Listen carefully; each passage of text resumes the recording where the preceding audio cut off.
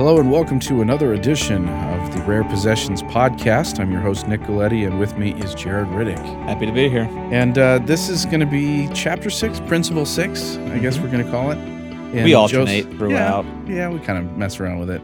This is Principle 6 in Joseph and Moroni, and this principle is called The Lord Has Already Planned for His Children's Success. And this being kind of a theme in this particular chapter, and really when you go back through the book, a kind of subtle tone throughout, and that is that everything that we do is line upon line. Mm-hmm. We grow a little with every step of our progression, and that's part of what Joseph went through. And that's part of the theme here. It is. I found this a very comforting theme. Yeah. Reading over it. It was nice to think about. It's good sometimes we don't know the end from the beginning. It's comforting to know that the Lord has things planned out for us. Yeah. And even though things might seem less than optimal in the present, that things will turn out right in the end. Yeah. And I think that when we look at situations like the Martin Harris story, we may look at it differently than Joseph did, of course, because we have the perspective of time that we can see that things did get better. He did get to translate again. But in the moment, Joseph was freaked out. My soul was it. lost. Yeah. He thought that was it, and you can understand why he thought that. And so, but we have kind of the conclusion of the Martin Harris story here to start out chapter 6, or principle 6. See, I messed it up again. But there's a quote here that I find interesting because some people have very strong opinions about Martin Harris. Mm-hmm. In this particular quote, I would say that Legrand spoke somewhat highly of Martin, even though, he had impetuous decisions and even some declarations. But the quote was, if Martin had believed that Joseph had contrived his story in order to get rich, or that Joseph's revelations were a hoax, this, meaning the lost 116 pages, would have been the perfect time for him to respond by exposing Joseph to the world. But he did not. Instead, since Martin knew the revelations were true, he acknowledged his sins and repented. And that takes a great man, in my opinion, a great man to do. Yeah, well, he publicly messed up. Mm-hmm. And to know that his error is going to be on the record. Yeah, for a while. Forever. And his wife was certainly a cheerleader for saying this was a hoax, he was ripping us off. She's filed lawsuits against Joseph. But he stayed true to it, which says a lot about his integrity. What he experienced, his own testimony. But it was because of, Martin messing up that we have Oliver Cowdery, who enters in this chapter as well. One of the things that this theme points out is, as the Lord has already planned for his children's success, we kind of have a timeline view where, at least Legrand times it this way, where the Lord had been preparing Oliver Cowdery for a while before Joseph prayed for a scribe. Mm-hmm. And yet we see that Oliver was pretty much on his way there when Joseph already prayed for this. And he sought out boarding with the Smiths because he had heard the stories. Yeah. And the Smiths were wearied unto silence by that point by the loss of the manuscripts and all those rumors. And so they didn't trust this new fellow as quickly, but he earned their trust. Absolutely. And it was warranted. He was a good guy. Yeah. And this is part of that line upon line thing that we talked about with how the Lord's preparing a way for his success. And Joseph and Oliver meeting is another line in that progression. And then we also have the entrance of the Whitmers because of Oliver. Mm-hmm. And so the Whitmers become an interesting side part of this story. What is the role of the Whitmers in the translation of the Book of Mormon? I would say if it wasn't for the Whitmers, the translation would not have been able to be completed. I mean, Joseph and Oliver were not safely able to focus on the translation while they were there, or the threats from the community or what have you. They just couldn't do it. And it was the Whitmers allowing them into their home that allowed the translation to move forward expeditiously. Yeah. Especially Mary Whitmer's kindness. And we'll talk about her in the next episode more, but she really, really sacrificed a lot. Yeah. And there's kind of become this, I would almost say, there's kind of become this famous story about the Whitmers needing to do some planting and some farming duties and how they received some additional help. They did. So I think Legrand says it this way, that David Whitmer's father didn't feel the urgency of helping Joseph and Oliver right away, and frankly, boy would he yet. I mean, he doesn't know them quite as well. but they needed to do 2 hard days of labor of planting the fields, planting the wheat. I believe it's wheat. Some crop. Plant- Let's just go planting with the crop. They needed to do it where they needed to plow the fields, plant the crops, and then sow plaster of Paris as a fertilizer, which was another time-sensitive task, as Legrand points out, because in the form it was in now, if it became wet, say through a rainstorm, it would set like concrete. Yeah. And if you've been up there to that part of New York, you will know rainstorms are frequent and heavy. Yeah. And and he got to his fields and found the plow already, I believe they say, a third of the way through the field, and that he was just miraculously enabled to get 2 hard days of work done in a single day. Yeah. And they found the fields sown and I guess plastered, but the appropriate term in this case. And plastered with the plaster of Paris already. And he was able to go much more quickly, and his family was convinced more of the importance of what they were doing because of that all these obstacles were lifted up. Yeah, it's kind of a small miracle. Mm-hmm. And so this allowed, was it David Whitmer? David went down. David went to get Oliver and Joseph. Mm-hmm. And in this chapter, this principle, that we have a story where I kind of joke that this is FedEx Moroni. Yes. So basically, Joseph was worried that in their traveling from where they were at to the Whitmer's home, that they would run into someone that would steal the plates. And we're not, I don't know if Legrand is clear on whether this was Joseph's concern himself or if Moroni just said, no, I'm going to. That's true. Because Moroni's had these plates in his care for 1,400 years, and he's going to keep an eye on them. Yeah. And so in this particular case, while they're traveling, he takes care of them. And this is not necessarily an angelic ministration, mm-hmm. but David and Oliver are able to see Moroni traveling along the road. They didn't know it was him at first. Yeah, and it was only Joseph telling them later. The account we have comes from David Whitmer, much later in life. I want to say probably in the 1870s or 1880s. I think he died in 1885, 1887 maybe. But that this man came up alongside the wagon, commented on it being a hot day, wiped his forehead, and at Joseph's motion, they invited him to join them, but he said, no, I am going to Cumorah. And that's why we aren't sure about when this came around, because the hill wasn't known as Cumorah at that point. Yeah, so nobody used that word. Nobody used that word yet.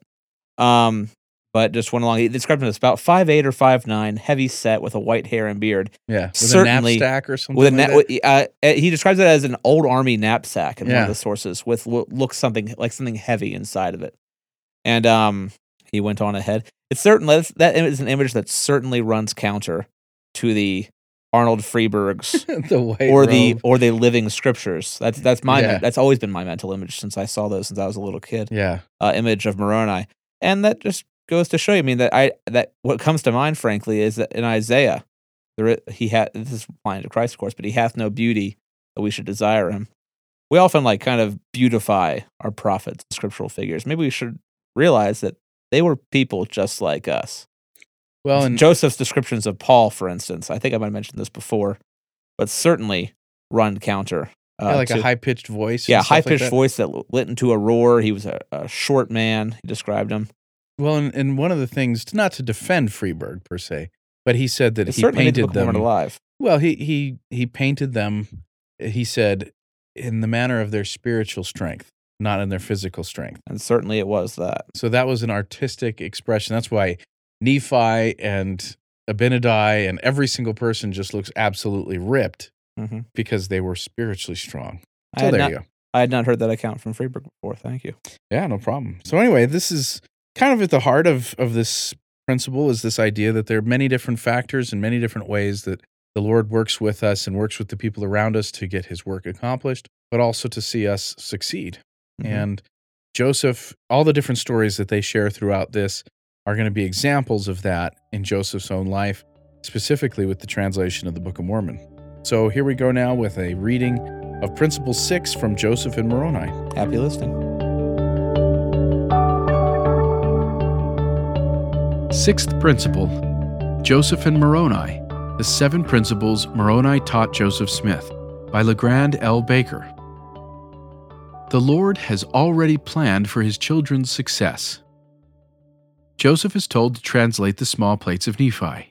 In the beginning, there was a plan established whereby each child of our Father in heaven would receive just the right challenges and experiences to be able to define one's self and one's happiness in terms of the Savior and his atonement. Accommodations were made in that plan to thwart all the maneuvering of Satan and still leave each person free to choose. The Father had known in advance what Satan would do to try to destroy Joseph and his work, and had made all necessary preparations to protect Joseph and still give him the chance to choose. Thus, after Nephi had arrived in America, the Lord instructed him to make a set of small plates and to engraven many things upon them which are good in my sight, for the profit of thy people. Nephi obeyed. He spent the next 10 years composing and polishing a perfectly structured epic poem that not only told a story, but also described the goodness and the mysteries of God. Nephi added to that poem, 1 Nephi, additional inspired writings, 2 Nephi, then gave these small plates to Jacob to be added to and preserved. 1,000 years after that, the Lord instructed Mormon to insert Nephi's small plates intact without abridging them into the history he was compiling. Now, almost 2,500 years after Nephi had written it, the Lord explained to the prophet Joseph the fruition of his plan. An account of those things that you have written, which have gone out of your hands, is engraven upon the plates of Nephi. Therefore, you shall translate the engravings which are on the plates of Nephi, down even till you come to the reign of King Benjamin, or until you have come to that which you have translated, which you have retained. The Lord then explained that Joseph was not alone in his task.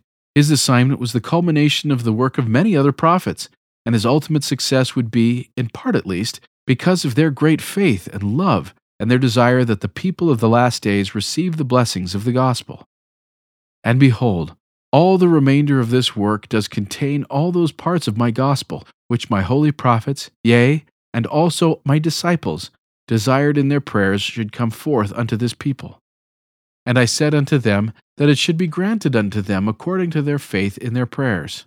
Yea, and this was their faith, that my gospel, which I gave unto them, that they might preach in their days, might come unto their brethren, the Lamanites, and all that had become Lamanites because of their dissensions. Now this is not all. Their faith in their prayers was that the gospel should be made known also, if it were possible, that other nations should possess this land.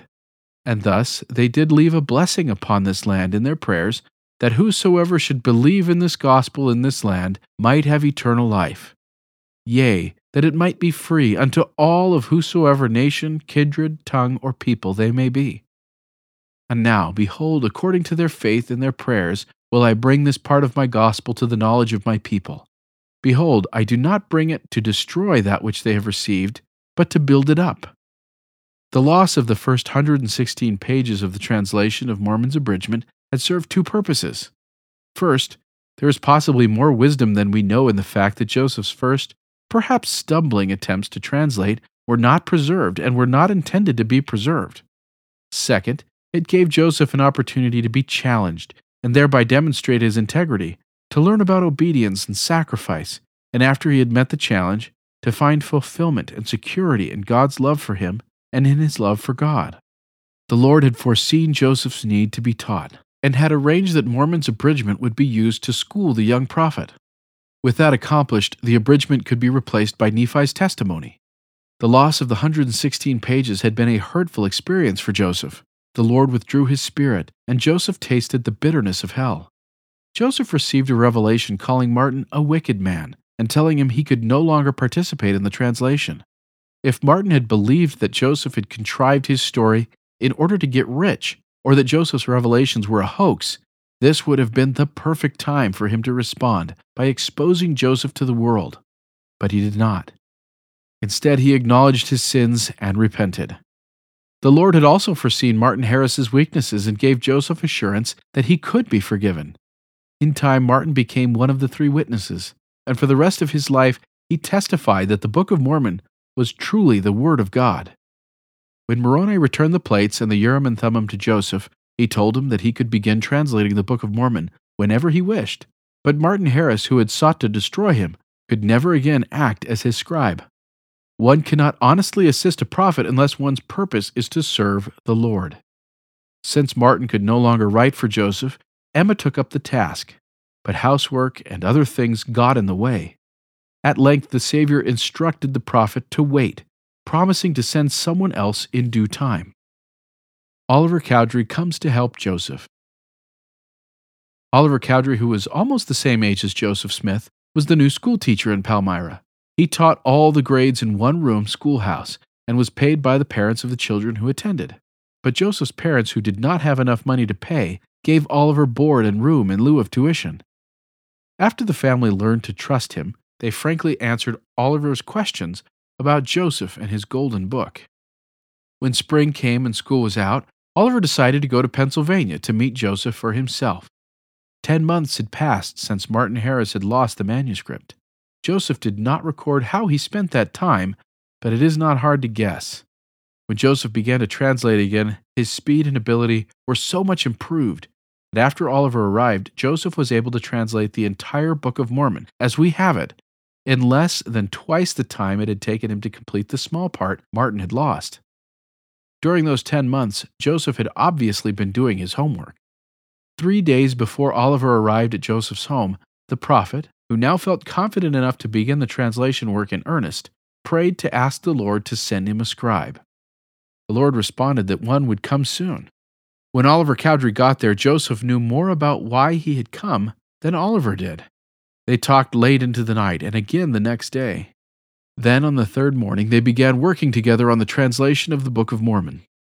For Oliver and Joseph, translating was a learning experience, and they were discovering ideas they, or at least Oliver, had never encountered before. The restoration of the Aaronic priesthood. New ideas give rise to new questions. Many of the revelations in the Doctrine and Covenants were given in response to Joseph's questions while he was translating or otherwise reading the Scriptures.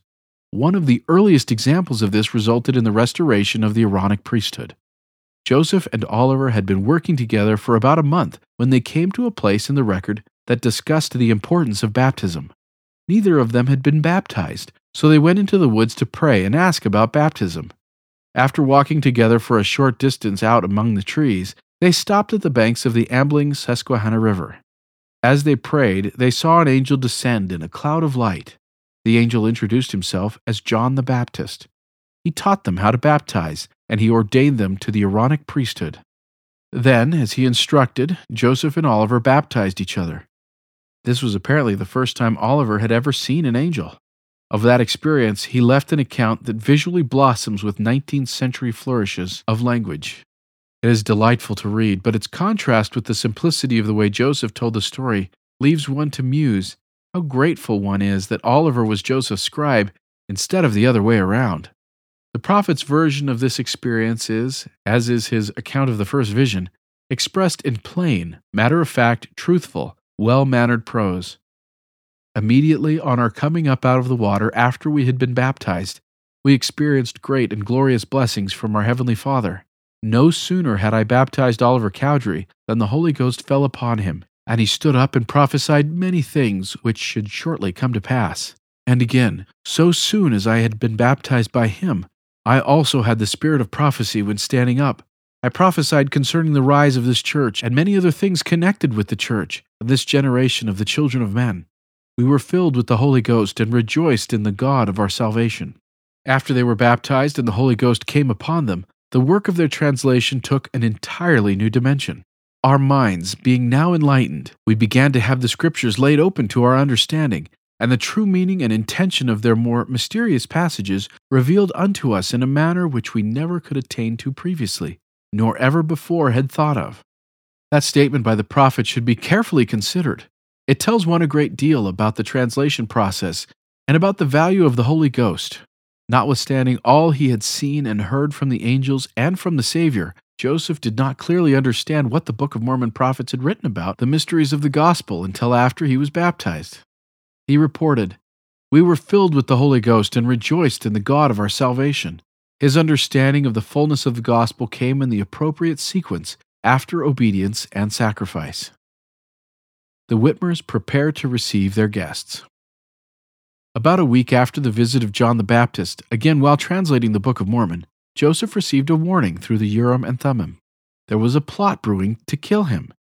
He and Oliver were to get away from there as quickly as possible. They would be safe, the message continued, if they went to the home of David Whitmer, a friend of Oliver's whom Joseph had never met. Oliver was instructed to write David immediately and invite himself and Joseph to live with the Whitmers while they finished translating the Book of Mormon. Oliver wrote the letter asking David to bring a wagon to Harmony as soon as he could and to take Joseph and Oliver home with him. When David received the letter, he asked his parents if Joseph and Oliver could come. His parents did not object, but they were not prepared to receive these unexpected guests. David's father reminded him that there was still much work to be done in the fields, and until it was finished, they could spare neither the wagon and horses nor the time to go fetch the visitors. David could go, but not until he had taken care of things at home. The Whitmers did not feel the same sense of urgency the Lord had conveyed to the prophet, but they would. The first task was to plow a 20-acre field. The morning after he had received Oliver's letter, David went out early to get started plowing, but he found someone had taken the plow from the place in the yard where the Whitmers always kept it. David was amazed when he located it in the field he had planned to plow. During the night, someone had used it to plow almost a third of that field, and he hadn't the foggiest notion who might have done it. The plow was left standing in the furrow, as he would have left it. All David had to do that morning was hitch the horses to the plow and finish the job. The Whitmers had been sowing wheat just before Oliver's letter arrived. If the seeds were left on the top of the ground, they would sprout and die because they could not take root. The wheat had to be harrowed in the earth, and that had to be done before David left. There was about as much wheat sown as David could harrow in 2 days, hard work. There were also several piles of plaster of Paris that were to be spread on another field. Plaster of Paris was used as a kind of fertilizer in its powder form, was sown on a field in much the same way wheat was sown. That job also had to be done immediately, because if the piles of powdered plaster were rained on, they would set up like concrete. When David went out to harrow the wheat, he had the strong impression that rather than dividing the field into small sections and doing them one at a time, as he usually did, he would drive around the entire field. When he stopped for lunch, he looked around and discovered to his surprise that he had harrowed in half the wheat. After lunch, he went on as before, and by evening he had finished the entire field. He had done 2 days' work in a single day. His father was beginning to feel there was something rather pressing about getting Joseph and Oliver. The speed with which the obstacles to David's going were being removed confirmed his feelings. Observing the family that there must have been an overruling hand in this, his father urged David to go get their guests as soon as the plaster was sown. David planned to begin that task the next morning. As day broke, he took a wooden scoop under his arm and went out to sow the plaster of Paris. He had seen it in the piles near his sister's home, but when he got to where it was supposed to be, it was gone. He ran to the house and asked his sister if she knew what had happened to it. She did, and she could not understand why he was upset. The day before, she had watched 3 men. They had spread plaster faster than anyone she had ever seen before. Even her children had been fascinated by the quickness with which the men moved. They were strangers to her. They certainly did not live nearby, but she supposed David must have hired them. David and his family were now convinced that something very important was going on and that God intended they should be part of it. He wanted them to get Joseph and Oliver, and he wanted them to do it now. David hitched up the wagon and started off. He traveled the 135 miles in a surprisingly short time. As would any good horseman, he kept alert to the needs of his animals. He was in a hurry, but knew better than to push them too fast. In a long haul, fatigued horses move more slowly than rested ones. To his amazement, in spite of the distance and their speed, his horses did not tire. Joseph knew David was coming. He told Oliver when David started from home, where he stopped the first night, and how he read the sign at the public house, and where he stopped the second night. When David was only a few miles from Joseph's home, the prophet knew that too, so he and Oliver walked down the road to meet him. David was surprised to receive this reception, and even more surprised to learn that Joseph had known just when he would arrive. But when Oliver told him how Joseph had described his journey, David became quite convinced that Joseph was a prophet and became more eager than ever to help. They left for the Whitmer farm almost immediately. Emma stayed back to look after things, but she would join them a short time later. Moroni carries the plates for Joseph. Joseph did not take the Book of Mormon plates with him to the Whitmer's home because he feared that if he were stopped this time, the plates would be stolen. Instead, he gave them to Moroni to carry. The angel would return them to him after the travelers had arrived at their destination. During the trip back to David's home, when David and Oliver were riding on the old-fashioned spring seat in the front of the wagon, and Joseph was behind them in the wagon box, a rather extraordinary thing happened. Years later, David recalled that they were driving through a clear open place when a very pleasant, nice-looking old man suddenly appeared beside the wagon. "Good morning. It is very warm," the man said, as he wiped his forehead with his hand. Oliver and David looked at Joseph. He nodded, and they asked the old fellow to ride with them. He replied, "No, I'm going to Cumorah." That name caught their attention. They gazed at him, and then for a moment at each other, and they looked around inquiringly of Joseph. The old man instantly disappeared.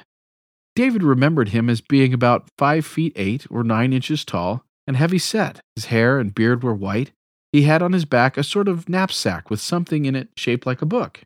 David understood, or was told by Joseph, he does not say which, that this man was the messenger who had the plates and who had taken them from Joseph just prior to our starting from Harmony. After the travelers reached their destination and were settled at the Whitmer farm, Joseph went alone out into the garden. There, according to prior arrangements, the prophet met the angel who returned the plates to him. The next day, Joseph and Oliver began translating again. In the security of the Whitmer home, they would be able to continue their work without much interference until the translation was completed. Thank you for listening to this episode of the Rare Possessions Podcast, the 6th principle in Joseph and Moroni, the 7 principles Moroni taught Joseph Smith by LeGrand L. Baker. Please stay tuned and subscribe to this podcast to get all the new episodes of the Rare Possessions Podcast brought to you by Book of Mormon Central.